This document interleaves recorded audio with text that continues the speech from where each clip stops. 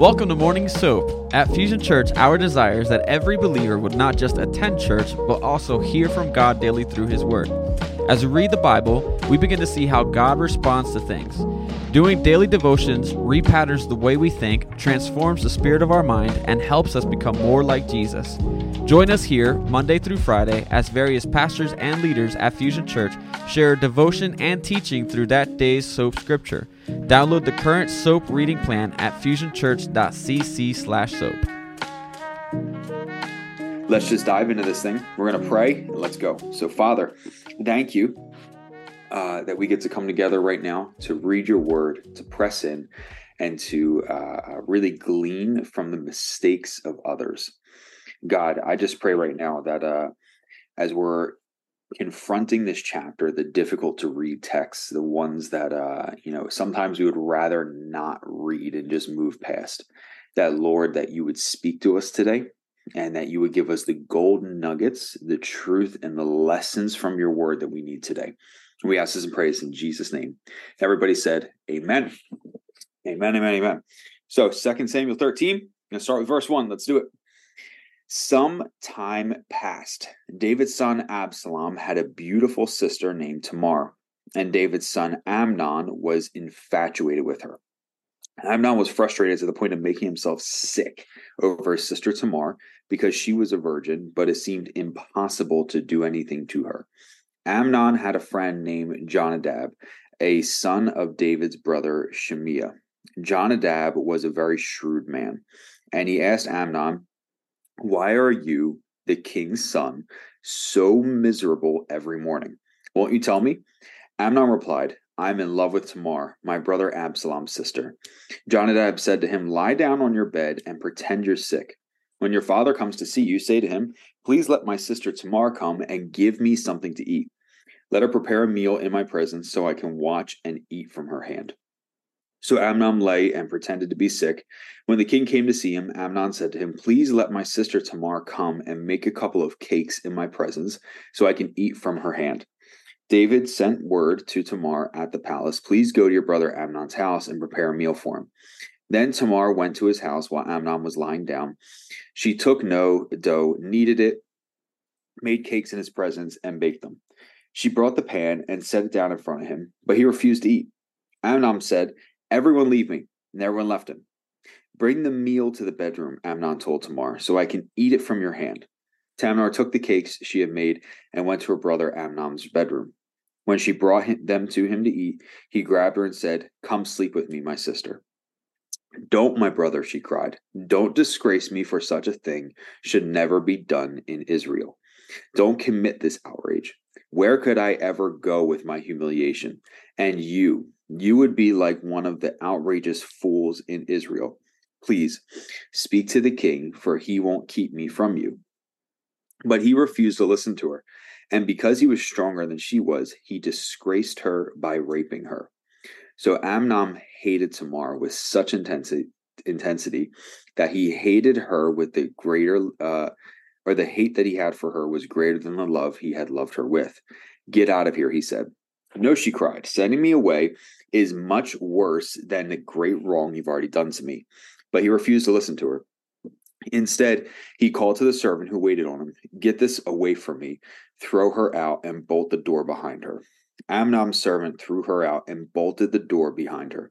Now Tamar was wearing a long-sleeve robe because this is what the king's virgin's daughters wore. Tamar put ashes on her head, tore the long-sleeve robe she was wearing. She put her hand on her head and went away crying out. Her brother Absalom said to her, "Has your brother Amnon been with you? Be quiet for now, my sister. He is your brother. Don't take this thing to heart." So Tamar lived as a desolate woman in the house of her brother Absalom. When King David heard about all these things, he was furious. Absalom didn't say anything to Amnon, either good or bad, because he hated Amnon since he disgraced his sister Tamar. 2 years later, Absalom's sheep shearers were at Baal Hazar near Ephraim, and Absalom invited all the king's sons. Then he went to the king and said, "Your servant has just hired sheep shearers. Will the king and his servants please come with your servant?" The king replied to Absalom, "No, my son, we should not all go, or we would burden you." Although Absalom urged him, he wasn't willing to go, though he did bless him. "If not," Absalom said, "will you please let my brother Amnon go with us?" The king asked him, "Why should he go with you?" But Absalom urged him, so he sent Amnon and all the king's sons. Now Absalom commanded his young men, "Watch Amnon until he is in a good mood from wine. When I order you to strike Amnon, then kill him. Don't be afraid. And when out the one who has commanded you, be strong and valiant." So Absalom's young men did to Amnon just as Absalom had commanded. Then all the rest of the king's sons got up, each fled on his mule. While they were on their way, a report reached David. Absalom struck down all the king's sons. Not even one of them survived. In response, the king stood up, tore his clothes, lay down on the ground, and all of his servants stood by their torn clothes. But Jonadab, son of David's brother Shemiah, spoke up, "My lord must not think they have all killed all the young men, the king's sons, because only Amnon is dead. In fact, Absalom has planned this ever since the day Amnon disgraced his sister Tamar. Now, my lord, the king, don't take seriously the report that says all the king's sons are dead. Only Amnon is dead." Meanwhile, Absalom fled. When the young man who was standing watch looked up, there were many people coming from the road west of him from the side of the mountain. Jonadab said to the king, "Look, the king's sons have come. It's exactly like your servant said." Just as he finished speaking, the king's sons entered and wept loudly. But the king and all his servants also wept very bitterly. But Absalom fled and went to Tamali, son of Muhab, king of Geshur. And David mourned for his son every day. After Absalom had fled to Geshur and had been there 3 years, King David longed to go to Absalom, for David had finished grieving over Amnon's death. Long chapter there, packed chapter. A lot of stuff happened, and it's also probably one of those more difficult pills to swallow inside of that chapter.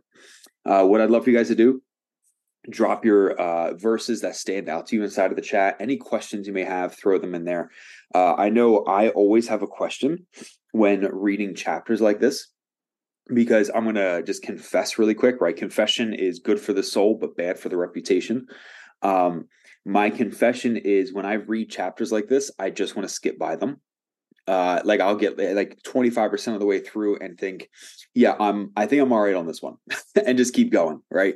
But I think it is really important that we press into the things that we may not always necessarily like to press into inside of the Word of God. Right. That we go ahead and we glean from what God is speaking through his word. And this one, it's a tough pill to swallow because, right. And not to be crude about it, but this in so many ways, this chapter is about rape and revenge, right? This is the unfortunate assault on a very innocent young woman and how a brother got revenge on his half brother. And all of this was unfolding under David's kingship. And as I was reading this chapter and I was praying, I was like, God, what do you communicate from a chapter like this? Do you know, like what's there to glean, because I could sit here and say sexual assault is bad, right? And to which I would really pray everyone would say amen. We could sit here and talk about how we want good siblings along our side that would defend us, and everyone would say amen. We could talk about how love turns to hate when it's not real love, and everyone would say amen. But I think one of the first key things that, as I was reading this, when I started looking at the life of Amnon, and let's say the home that he grew up in, my perspective started to change just a little bit. Obviously, what he did was wrong, but I would love to just quickly look at and even propose to a lot of us today how Amnon, in many ways, was a product of his environment. Verse 4. Right, he asked, this is Amnon's friend, or excuse me, half brother. "Why are you, the king's son, so miserable every morning? Won't you tell me?" Amnon replied. And he said, "I'm in love with Tamar, my brother Absalom's sister." You see, what we learned as we read this chapter was that Amnon was not really in love with Tamar, correct? Because a love would not take advantage of someone and then send them out and be so quickly turned to hate in a moment.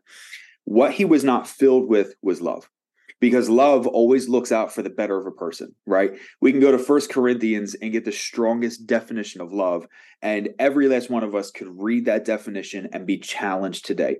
And if you ever have questions on what your love looks like, or hey, maybe I need to upgrade my love in my life and have the love of Jesus more central, go read 1 Corinthians and have God challenge you, because the first thing it says is love is patient. And as I read that every time, I think, okay, I need to love better.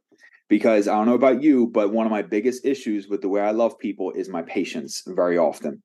I try to wear a poker face the best I can, but on the inside, my insides are screaming, saying, hurry up. But when we are filled with love for someone, right, we know love also covers a multitude of sins. Right here, Amnon was not filled with love. He was filled with lust. You see, what Amnon did was absolutely despicable to Tamar. But I also want to kind of touch on this because Amnon learned this type of behavior from somewhere. And I believe he learned this from his father, David. Because remember, he grew up in the king's home. And while David is known by God as one after his own heart, right? This is what the Lord says about David. And anyone listening today, listening later on, I don't know about you, but I want to be known by God as one after the heart of God. That is a remarkable thing to be known by God himself. People may say that of me, and that is wonderful, and I'm encouraged. But when my God says that about me, it's something a little bit different. So David is known as a man after God's own heart, the anointed king of Israel. Yet David in his life was a very, very, very, hear me, very, very wicked man.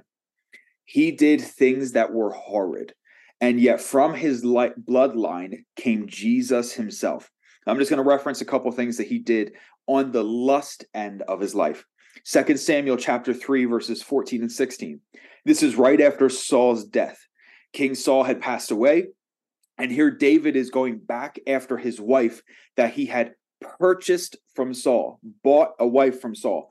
And it says, David sent messengers to say to Ishbosheth, son of Saul, give me back my wife Michal. I was engaged to her for the price of 100 Philistine foreskins, right? Engaged. So Ishbosheth sent someone to take her away from her husband, Paltiel, son of Laish. Her husband followed her, weeping all the way to Baharium. Abner said to him, go back. So he went. I should have added this into the verse. It was go back or die. So here, David is first act of lust. This woman, Michal, is happily married in her home, happy. And David said, I bought you. You're coming with me. You want to talk about either being filled with love or lust? I really believe it was the latter. And then her poor husband follows and chases after her, right? And they say, go back or die, right? Let's take a look at this. 2 Samuel 5:13. So he arrived in Hebron. David took more concubines and wives from Jerusalem, and more sons and daughters were born to him. Right here, David just takes more and more and more and more. And here he is just reproducing constantly. Let's go on. 2 Samuel chapter 11. Here we have David and Bathsheba, like I was talking about in the beginning. I believe our chapter today is a continuation of that story. David is not doing what he's supposed to be doing. David, as his identity and assignment from God, was the warrior king, the fighter in Israel, the one that was meant to advance the land and advance the kingdom. Remember, I think for probably a solid past 2 months, almost every time I've hopped here on with you at SOAP, I have always referenced drive the people out of the land, the enemies that have been occupied inside of the promised land that was meant for Israel. They decided not to do it. And because they didn't drive the enemies or the sin out of their life, they were dealing with the thorn of that in their side their entire lives. And that went on for generations. David was God's corrective course for that, to drive the enemies out of the land. So as David, the warrior king, would fight, he had David's mighty men, the guys that were his brothers. They had his back everywhere he went. And here in David and Bathsheba, one of David's mighty men, David looks at him or looks at his wife and says, I want her, and decides to take his wife and send his friend to the front lines of battle, back off so his friend would die, so the people wouldn't accuse David and view him differently for already sleeping with Bathsheba and getting her pregnant. David, I love him. David, he has moments where he dances before God. David, the chapter we just read, was after he brought the Ark of the Covenant back to Israel, back to Jerusalem where it needed to be. David, a man after God's own heart, is doing all of these wicked actions. Yet Jesus still had mercy for him. But I want to consider this was the home that Amnon grew up in. This is the dad that Amnon looked to. This was his idol in his life. And I don't know about you, but I can still confidently say, my parents, I love them. Neither of them are perfect people. But I can look at my dad and say, I love that man. These are the things I've learned from him. He's the most generous man I've ever met. He is outrageously kind. He is very thoughtful of the people around him, right? We can all talk about the things we learned in the home. Here, Amnon learned lust inside of the home, which is why I want to talk to you about generational curses and generational blessings, right? A generational curse, by definition, is a habit, behavior, or belief that has been passed down from one generation to the next. And Exodus 20, verse 5, it says, do not bow in worship to them and do not serve them, for I, the Lord your God, am a jealous God, bringing the consequences of the father's iniquity on the children to the third and fourth generations who hate me. Right. So for us dropping in the chat, saying the sins of the father, you could tell where I was going ahead of time. The sins of the father of David were already being passed down to Amnon. And I was looking into the life of David to see if he grew up inside of the same home. And I don't see Jesse engaging in that same activity. I don't see many scholars or historians saying that David grew up in a home where lust was the primary sin of the father. But we can see David engaging in his lifestyle as lust being the sin of his life. And because it was, he passes down this sin to Amnon, right? Generational curses can go onto a giant list. We could have everything from addiction as a generational curse. If you grew up in a home of addiction, I hate to tell you, but statistically, you have a higher chance of walking in that same addiction as your parents or grandparents did. If you grew up in a home of divorce where your parents were split or maybe separated, you have a higher chance of divorcing or separating from your spouse. If you grew up in a home of abuse, very tragically, you have a greater chance of being an abuser yourself.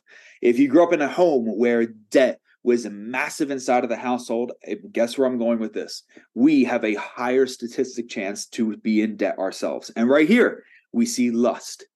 Amnon grew up in a home where lust was the primary pillar of his life as he watched his dad go after any woman he laid his eyes on. And the Bible even notes that David was not a half bad looking guy. So here, Amnon is just following the behavior of his dad. Now, that is not an excuse in any way, shape, or form. I'm not trying to build a case where we feel bad for Amnon, because Amnon was a grown man making his own decisions. And he did something he never should have done, and it was disgraceful. He should be held responsible for the decisions that he made. David should not necessarily be held responsible for the actions of Amnon. However, I do want to bring up that you and I, have the capability of passing on generational curses and generational blessings onto our children and grandchildren. Shannon and I, when we got married, we wrote down a set of values and a set of, let's say, potential problems that we said, these are the things that, the values were, this is who we want to be. We came up with things. The very first value we have is we put first things first. God, marriage, our family, and then everything else. And everything else, guess what it includes? Everything else. And I love you. If you're not listed in those first pieces, you're in the everything else category. We still love you, but we put first things first because we decided that God was going to come first inside of our life. The big house wasn't going to come first. The big TV, the fancy car was not going to come first, but Jesus would come first, right? So we had these values because we wanted to pass along generational blessings.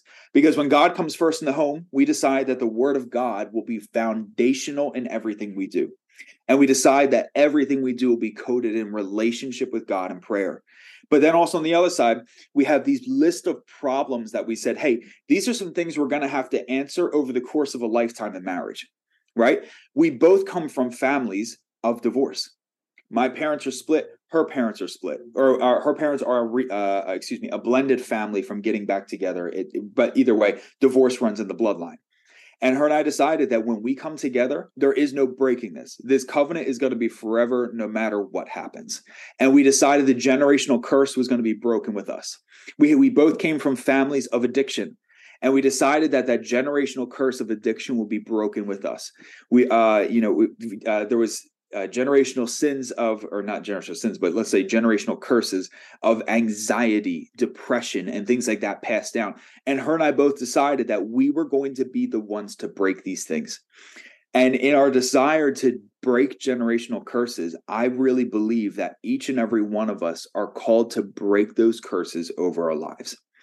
And I want to just really hone in on this today. You are the one called to break the curse over your family's life. It's not for the next generation. It's not for the person after you. It's for you to sit there and say, I'm going to be the one bold enough to not let Amnon grow up in my home. Because it's a decision that we make, and we have to be so very intentional about it, that we want our children, grandchildren, and great-grandchildren to not walk in generational curses, but generational blessings. Because I'll tell you, if generational curses are real, then the opposite also has to be real. So you have a generational curse, but we also have generational blessings. Proverbs 13:22 says, a good man leaves an inheritance to his grandchildren. You see, it's great to leave some money for the kids, and everybody said amen. I can still, to this day, I got an inheritance, I want to say 6 or 7 years ago, and it was from a grandmother that had passed 11 years prior to that. It took 11 years for that inheritance to hit me, her grandson. But man, was I happy when that money came through. It was the perfect time. And once the money comes through, you start dreaming, what am I going to do with it? At the time, I had been doing a homeless ministry that I started in Philadelphia. And I took that money, and that money pioneered new lands, got new ground, and pushed forward, all from inheritance that came from my grandmother 11 years prior. We love it when a good inheritance hits. But I really want to leave something with you today. What we leave for our children and our grandchildren pales in comparison to what we leave in our children and grandchildren. Because you can leave a lot of things for them. You can leave the house. I love you guys, but you can leave the 1960s lamp. I still have my grandmother's. My grandmother, when she passed, she had a little tin cup. I mean, I think it was maybe a little 12-ounce tin cup. It was the most incredible thing. She drank from it every single day. Well, y'all, that thing was from 1925, and no one should be drinking from it anymore. Every time you took a sip, it tasted like metal. But I kept the tin cup. She left the tin cup. But what I'm grateful for is not what my grandmother left me. You see, she was an immigrant Irish woman, and she was tough like an immigrant Irish woman. She was no joke. This lady raised 6, count them, 6 children. And as she's raising those 6 kids, she had, 4 boys and 2 girls. And 2 of the boys were in trouble every day. One of the other boys became a priest, and one of her daughters became a nun. This woman raised her kids. She was no joke, but she didn't really have much to leave them. She was, again, an Irish immigrant. Her husband was a truck driver who later became a school custodian. There wasn't money to pass down. And if she ever had $2 extra than what she needed on her bills, she was at the church giving it away because, as she said, the people of God and the church of God need it way more than I do. And we would be on her constantly, Mom, why don't you buy a new winter coat? And she would say, because my last one only has 2 holes in it, we could spare a couple more. She would drive us crazy, but we loved her. But my mom, I lived with her for the first 4 years of my life. So my earliest memories are being with her. Even after I moved out, I was with her every single day because she would pick me up from school. And I spent, next to every waking moment with this woman. And as I reflect as a Christ follower back to those days with my grandmother, those early days, to this day, I can remember watching her pray constantly. She never stopped. She would pray 24/7. I don't know if you guys remember this or even have any or ever watched it, but her and my show was Seventh Heaven. And we would sit down and watch that show together almost every single day. And she would plant me on the couch next to her. And as the show would play, I would hear her pray under her breath the entire time. She never stopped praying. And it would be so light, so quiet that it wouldn't disturb the show. But she prayed the entire time. She was so intentional. You could be sitting there. We will cook dinner together. We'd be making our butter noodle pasta because I was not a red sauce boy till I was older. And she was so kind as she's making the butter noodles and we're doing pasta, making dinner together. And I would hear her praying under her breath the whole time as she's making it. This woman, and I really mean this, never stopped praying. My grandmother did not leave much to me or anyone else for that matter. There was, she left a car. That was pretty much it, which got sold. That and a lot of memories. But to this day, I am not grateful for what she left for us. I'm grateful for what she left in us. Because I can say to this day, my vibrant prayer life came because of my grandmother. My vibrant prayer life, my relationship with Jesus, I truly believe is here today because I had a praying grandmother that never stopped. She was a spirit-filled Roman Catholic that played no games about meeting with her God. And no matter who was there or what was going on, she was sitting down with her Jesus. And because of that, to this day, I have a prayer life that's strong because of her.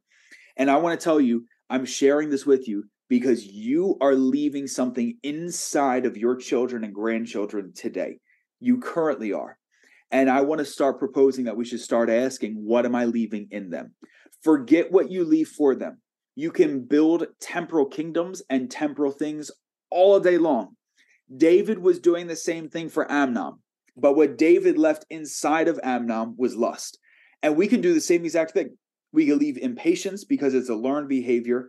We can leave anger because it's another learned behavior. We could even leave ungodly beliefs about God. But I want to propose to you that what we leave in them is infinitely important, and we should think about it way more than a dollar amount we leave our kids. Because I could be poor here on earth, but rich in heaven, and I would much rather be rich in heaven than poor here. 1 second. There we go. Sorry, having a Zoom issue. There we go. So you can have millions, but I don't want to focus on what I don't have. I want to focus on what I do, because I may not have all the money in the world, all the property in the world, all the cars in the world, but what I do have is a vibrant relationship with Jesus. And if I get to leave to them the things that God says to me, if I get to leave them journals that tells them this is the time I spent with the Lord, if I get to leave them a Bible that's marked up like you wouldn't believe, come on, somebody, underlined to the point where you could barely read the text anymore and highlighted that the pages are basically wet, we can pass those things along to our children and grandchildren so that they can have a vibrant relationship with Jesus. Because David, look at this, David, when he hears about the sexual abuse that his daughter Tamar went through. Think about it. It was his daughter that went through it. It says David was furious, but he took no action. Why didn't he take any action? Because I personally believe he knew that he was living under the same generational curse. He knew that his son Amnon had been a product of his own environment, right? That he had known that he had really created this monster that did a monstrous act. And this was a generational curse being passed along. And at some point, someone was going to have to dethrone this thing. And I believe the ultimate dethroning of this generational curse inside of the bloodline of David was Jesus when he came on the scene. Because Jesus is the ultimate generational curse breaker. And you may have something that you're dealing with today. And I want to tell you there's no shame in it. I will never be a shame guy. I'm not the one to sit here and say, how dare you, as you're in the middle of anything. You're human, I'm human. I can't sit here and say all I have are blessings to pass along to my future children and grandchildren. No. I got plenty of curses that I'm still dealing with, and everybody said amen. This is not a point fingers conversation. This is a, hey, why don't we all do better today conversation? Because as Jesus is the ultimate curse breaker, the one that shows up on the scene and changes the narrative of the story, I believe Jesus wants to change the narrative of the generation we're looking at. And the narrative right now is anxiety, depression, suicide, suicidal thoughts. And we see these things on the rise like we've never seen them before. Last Tuesday, or a couple of days ago on Tuesday, I was out at a one-day event out in Lancaster. I was with a bunch of next generation pastors, kids, youth, all the good stuff. And we heard people just really, really doing some strong equipping. And what one of the pastors brought up, he said, we saw a 22% rise in a matter of 1 year in suicidal thoughts. And what this is documented. This is documented. Suicidal thoughts. Do you know how many teenagers, kids, young adults are all dealing with suicidal thoughts but aren't saying anything and it's not getting documented? 22% rise. I would beg to even say it's probably a 30 to 35% rise. And what's even more heartbreaking is, and this is 100% documented, is 11% of that 22 actually follows through with those thoughts. That's heartbreaking. So in those statistics, there's a generational curse being passed along. But hear me, I'm not sharing that for a doom and gloom as we close here today. I'm sharing that because there's a generational blessing of life that you and I get to pass along to this generation. That there's a reason for living, and his name is Jesus. There's a reason for living, and it's because God created you and designed you to do something here on this earth, and his assignment for you is more beautiful than the other option. And we get to pass that blessing along. Hear me, we get to. We don't got to, we get to. And no one else is going to do it. You are the Christ follower in your family. You are the one sent by God today, divinely sent by God, to go be the one that breaks that curse and pass on that blessing. There is no one else that's going to do it. It is only you who can get it done, because God has equipped you and called you to pass along the things that he put inside of you. So today, let's forget the stuff that we can leave for our kids and grandkids and focus on the things we're going to leave in our kids and grandkids. Because I don't know about you, but I want more prayer warriors inside of my family. And I want my future grandkids one day to say, I had a praying grandfather. And then I get to say, yeah, because I had a praying grandmother. Can I get an amen? So good. All right, let's pray. Father, I thank you for everyone that's here today. And Lord, we know so many of us deal with these different generational curses in our life.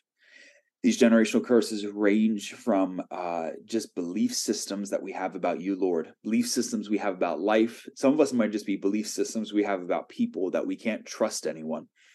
But God, I just pray today, show us the blessing in place of the curse, the blessing that we get to walk in, and the blessing that you are with us everywhere we go. And God, help us learn to pass it on to a next generation, that we can learn how to say, this is the way, walk in it, and not only tell you how to do it, but I'll show you how to do it. So Lord, I just pray, make every person here today generational curse breakers, and God, make us generational blessing walkers.